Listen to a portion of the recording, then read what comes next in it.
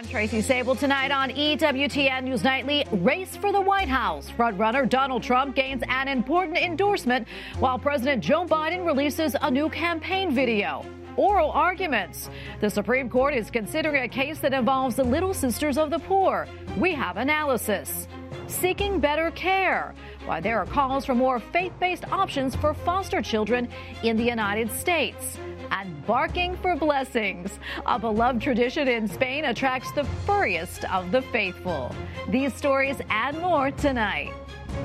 From EWTN, the Global Catholic Network, this is EWTN News Nightly.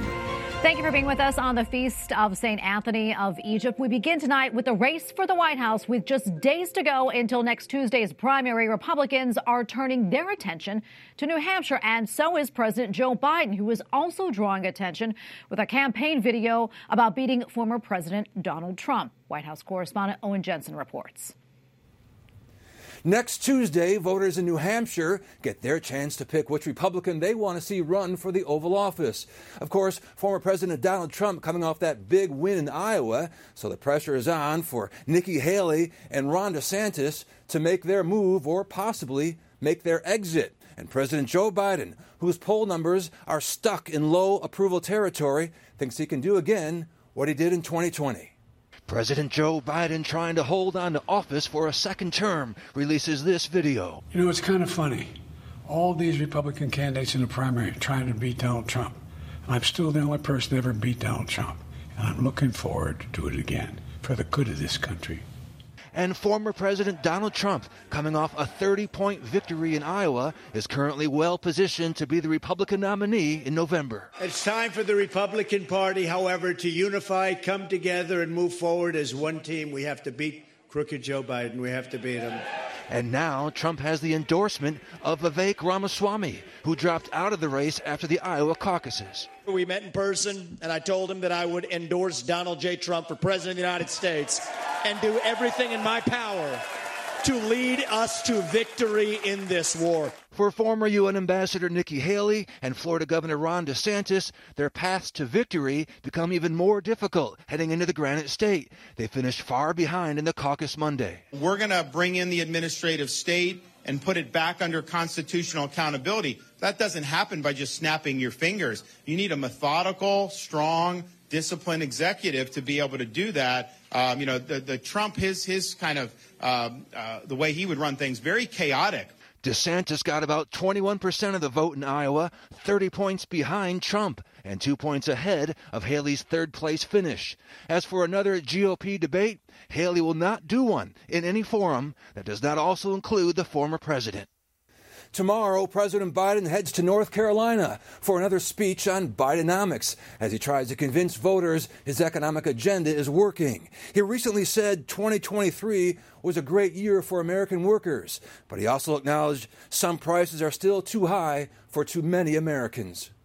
At the White House, Owen Jensen, EWTN News Nightly. And off the campaign trail and into the courtroom where a judge threatened to throw former President Donald Trump out of his defamation trial. Trump repeatedly ignored warnings to stay quiet as writer E. Jean Carroll testified that he shattered her reputation after she accused him of sexual abuse. The trial is set to determine how much Trump, who has already been found liable for defaming Carroll, will pay in damages. As this was happening, a judge in the state of Maine delayed a decision, that would block Trump's name from the state's primary ballot, saying the Supreme Court needs to rule first on a similar case coming out of Colorado. Well, President Joe Biden is meeting with congressional leaders at the White House to discuss a foreign aid bill. The proposed legislation aims to send money to Israel, Ukraine, Taiwan, and the U.S. border with Mexico. The sit-down comes one day after the Senate voted in favor of advancing a short-term funding extension. But challenges remain. Capitol Hill correspondent Eric Rosales has the latest. Good evening, Tracy. That stopgap funding bill cleared its first hurdle as senators still work out the details on the $1.6 trillion measure. If passed before Friday, it would prevent a partial government shutdown. Now, if both sides continue working in good faith, we can have the CR passed by tomorrow. If both sides continue working in good faith, we can avoid a shutdown without last-minute drama or needless anxiety for so many Americans. The government funding bill would extend shutdown deadlines to March 1st and March 8th to give both chambers time to approve a complete federal budget that's months overdue. However, Republican House Speaker Mike Johnson faces major hurdles in getting the bill across the finish line. Hardline conservatives in the House say the cuts don't go far enough. The Speaker disagrees. Because of the adjustments that were made to the top line of 1.59, there was additional money that was spent, so we went in and carved it up. We got $16 billion in real cuts out of the IRS slush fund and the COVID slush funds the Biden administration was so jealously guarding and protecting, and that's an important improvement. If House Republicans can't come to terms, funds for key government agencies, including Veterans Affairs, Transportation, the Energy Department, and Housing, will dry up. House Democratic leadership continue to say no pro-life measures will be allowed. We have to make sure that Republicans don't, continue to want to tank our appropriations process by supporting riders that are anti-abortion, anti-LGBTQ. I mean, those are the types of things that will hurt this process. In order to prevent a partial government shutdown, the House and Senate have to pass a short-term funding extension and get it to the president's desk. The deadline is 11:59 p.m. Eastern Time on Friday. At the Capitol, Eric Rosales, EWTN News Nightly. From Capitol Hill to the Supreme Court, where the justices heard oral arguments from one of the most closely watched cases of this term, and it includes an unlikely association with the Little Sisters of the Poor. For decades, some fishing boats had to pay for government-mandated observers who track their fish intake. Recently, the National Oceanic and Atmospheric Administration decided a group of herring fishermen had to start paying for the inspectors. In Loper-Bright Enterprises, Inc. versus Gina Raimondo, the fishermen argue their exclusion from the original list meant they should not be liable for payments. At the center of the case is the Chevron doctrine, a 40-year-old precedent in which courts give considerable leeway to federal agencies' interpretation of the laws that they administer. It is a precedent that plays out across all government agencies. So, how does the Little Sisters of the Poor factor into the case? Well, the sisters filed a friend of the court brief last year in support of the fishermen. The nuns have had a number of victories fighting against attempts to force them to comply with contraception mandates implemented by the government. Both the nuns and fishermen are asking the Supreme Court for a major check on the Chevron doctrine. And here to explain why today's case is being scrutinized so closely is attorney William Hahn from Beckett Law. Will, great to be with you today. So in layman's terms, explain to us the Loper-Bright case and how that could limit federal agency power. Sure. At the core of the Loper-Bright case is a question of who decides. Do federal courts get to protect ordinary Americans from arbitrary regulatory power in the administrative state? Or does the administrative state get to say, we get to decide what the law means and what rights and protections you have? That's why the Little Sisters of the Poor came into this case. Because although they have won at the U.S. Supreme Court 3 times over the past 10 years, their legal odyssey, as one Supreme Court justice called it, to protect their ministry from the Obamacare mandate on contraception and abortifacients is continuing precisely because of administrative power saying, you don't have religious freedom in this context today.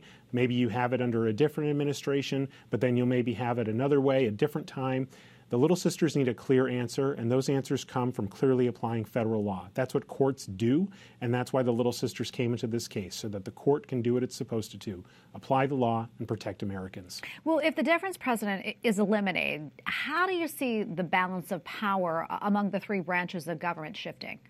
I think the balance of power would return to how the Constitution allocates it. Everyone who's seen Schoolhouse Rock knows that there are only 3 branches of government. There's not 3.5 or 4 that includes the administrative state. The judiciary interprets the law that Congress makes, and the executive enforces it.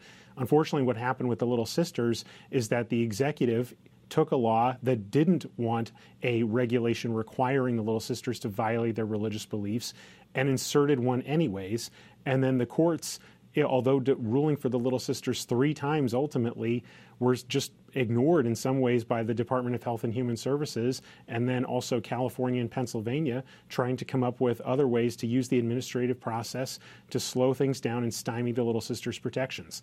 Clarity comes from the courts, and that's why the Little Sisters are here in this case. Yeah, and there have been cases where agencies have abused the power of Chevron deference, and it's led to the targeting of believers. Can you give us some examples there? Sure. So in addition to the Little Sisters case, a case involving the transgender mandate under Obamacare, which forced doctors to provide life-altering surgeries in violation of their religious beliefs and best medical judgment, this was enacted, although, again, not supposed to be without religious exemptions.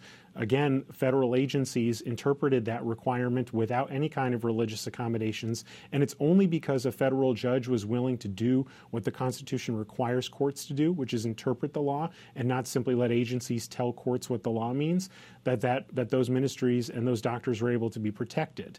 That's another example. Time and again, we have seen administrative agencies not be respectful of the diverse religious beliefs in this country, and the Little Sisters want to see a government allocation of power that respects religious liberty.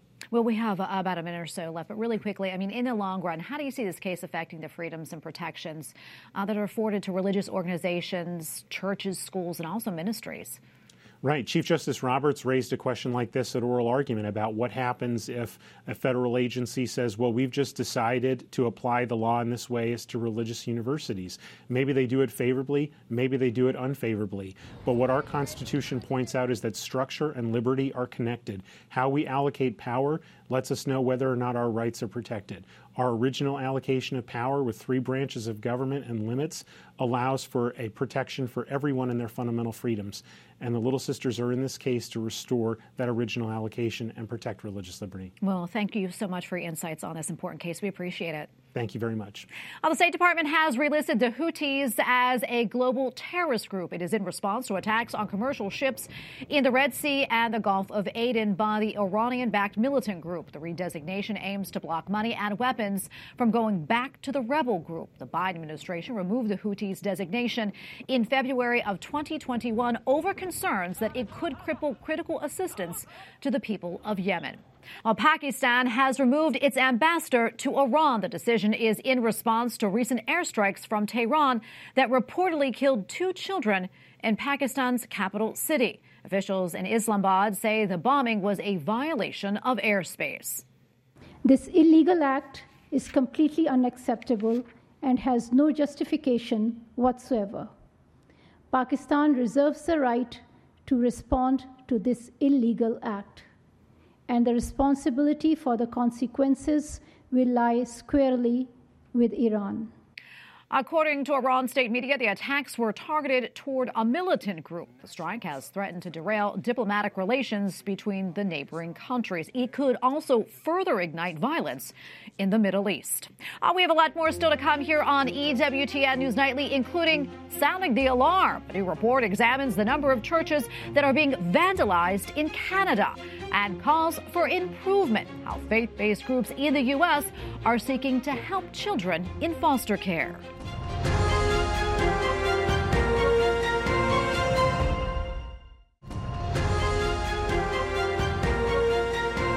A new report finds since 2021, 33 churches in Canada have been burned to the ground. The study from CBC News says the majority of the fires were intentionally set.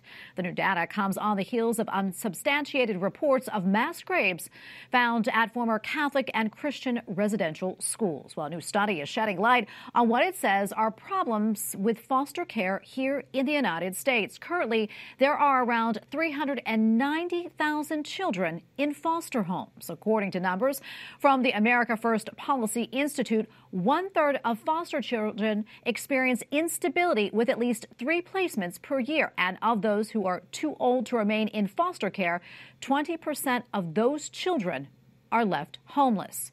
Recommendations from AFPI include increased support for faith-based groups and expanded tax credits for foster families. And joining us now to talk more about this is Dr. Rick Morton, Senior Vice President for Engagement for Lifeline Children's Services, a Christian organization providing outreach to vulnerable children. Dr. Morton, great to have you back on again. These are really some heartbreaking findings coming out of this report. What do you think can be done to help these children find their forever homes? And what part can faith-based organizations play in all this? Well, I think faith-based organizations are key.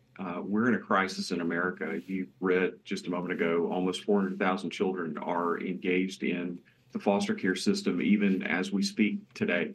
Many of those children are sleeping in hotel rooms, in overcrowded group homes, even on the floors of child welfare service offices because of the lack of people that are engaged. And we just really believe that the church is the answer. And we believe the church is the answer ultimately because God has first called us to be the one to care for orphan and vulnerable children and to emulate his care for us and his rescue of us in the way that we engage that work. And so we believe really that largely this is a PR crisis on some level.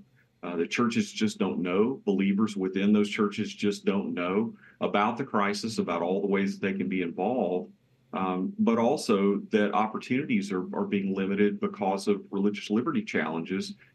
Sometimes Christians are being frozen out of the system, and that's a problem as well. Yeah, so what do you think we can do as believers to help these children? Well, I think we can step up, and I think everyone can do something. There are people within every church in America that have the ability to be able to foster a child, to provide temporary care. That statistic that you read, 1/3 of children in foster care experiencing that, devastating instability of moving from home to home to home, that can be stopped when families commit to bringing a child from difficult circumstances into their home. And when a church commits to surrounding that family, supporting them, and giving them the things that they need in order to be able to do that work for the long haul. I think the other thing we have to do is the church has to meaningfully engage in the lives of birth families. The American foster care system is built on the principle that family reunification is the first goal. And we have the ability in the church community, both in how we bring the gospel to bear, but also how we bring our presence and our community to bear around at-risk families and around broken families to help them to not only be reunified, but to help them be successful so that their children can go home and stay home. And so it's a complex answer. We have to have families that are ready to adopt. We have to have families that are ready to provide temporary care and then release children back to their birth families. And we have to have people that are willing to engage birth families at a high level. We have about 30 seconds left or so, but I want to talk about that again, that instability and how important stability is for children and having a stable family environment. Quickly, talk to us about that. Well, God designed us to be nurtured in a family, and stability is key to our intellectual development. It's key to our social development. Children need predictability and they need trust. They need to feel secure, and bouncing from one placement to another doesn't allow that. And so we have to fix the system in ways that allows children to be able to find stability even in the middle of difficult circumstances. It's so important. Dr. Morton, thank you for being with us and for all that you do. We appreciate it. God bless. Thank you. Up next on EWTN News Nightly, Center of Excellence, how a nonprofit aims to promote healthcare in the United States with an assist from the Vatican. Plus, a new breed of blessing in Spain on the feast of the country's patron saint of animals.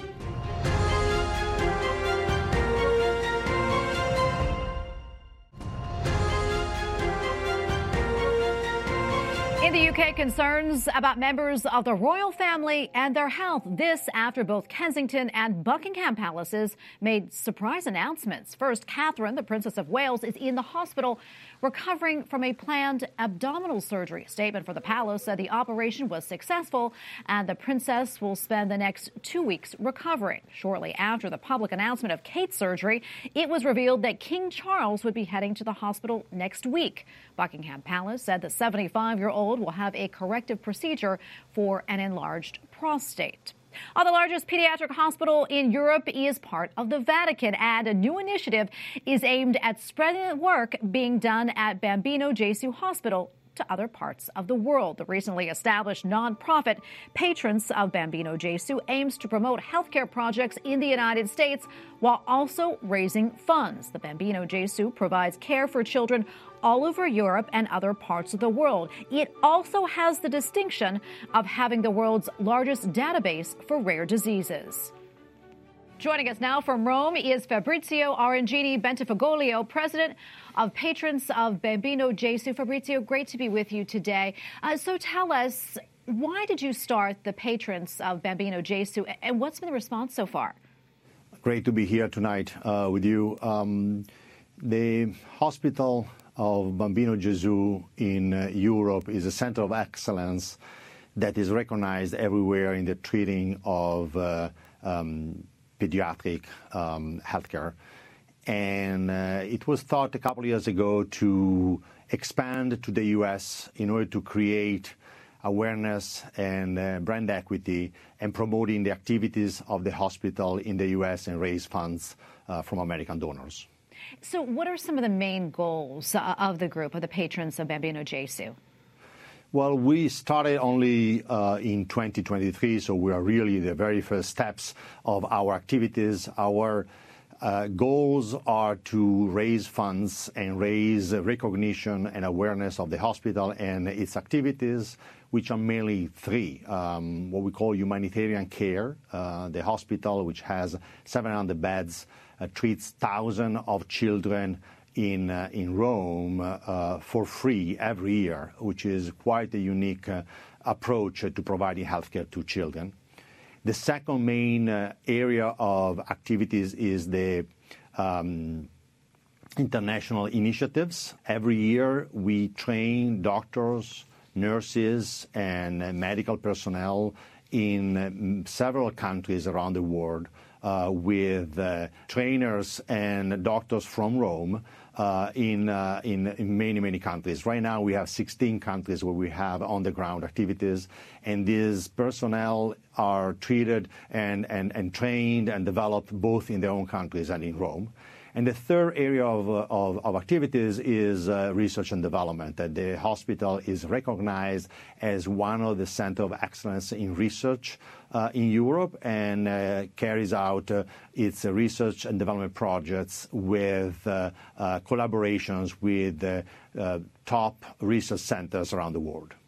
And the hospital is so special in so many ways, as you mentioned. How different is it from other children's hospitals around the world?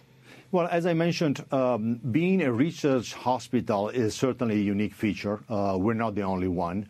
But being a hospital that provides the highest standard of medical care for free is certainly unique. And we take care of children from all over the world, children that are in need, that otherwise could not get the same level of healthcare in their own countries. For example, since the beginning of the war in Ukraine, 2,000 Ukrainian children have been treated in Rome and hosted with their families, because children obviously need to be taken care not only from a medical perspective, but also from a personal perspective. The same now with the difficult situation in Gaza.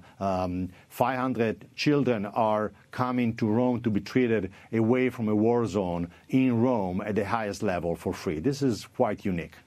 It certainly is, Fabrizio. Thank you for taking the time to speak with us about all this, and thank you for the important work that you do. God bless you. Thank you very much. Pope Francis reminds the faithful that falling in love is, quote, an astonishing reality of our existence. Costruire una storia insieme è meglio che andare a caccia di avventure.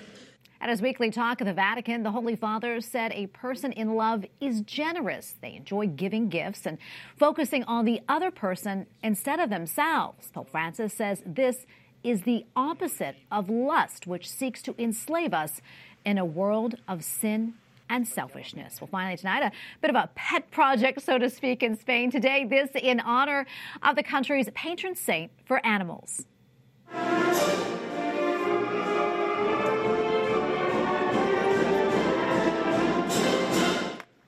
Well, adorable pets and their owners gathered in Madrid to celebrate the feast of St. Anthony of Egypt. The pets were blessed to bring health and protection. The blessings were then followed by a mass where the animals were welcomed into the church. I love that. And thank you for watching tonight. Remember, you can follow us on social media, Facebook, X, and Instagram at EWTN News Nightly. I'm Tracy Sable. Good night and God bless.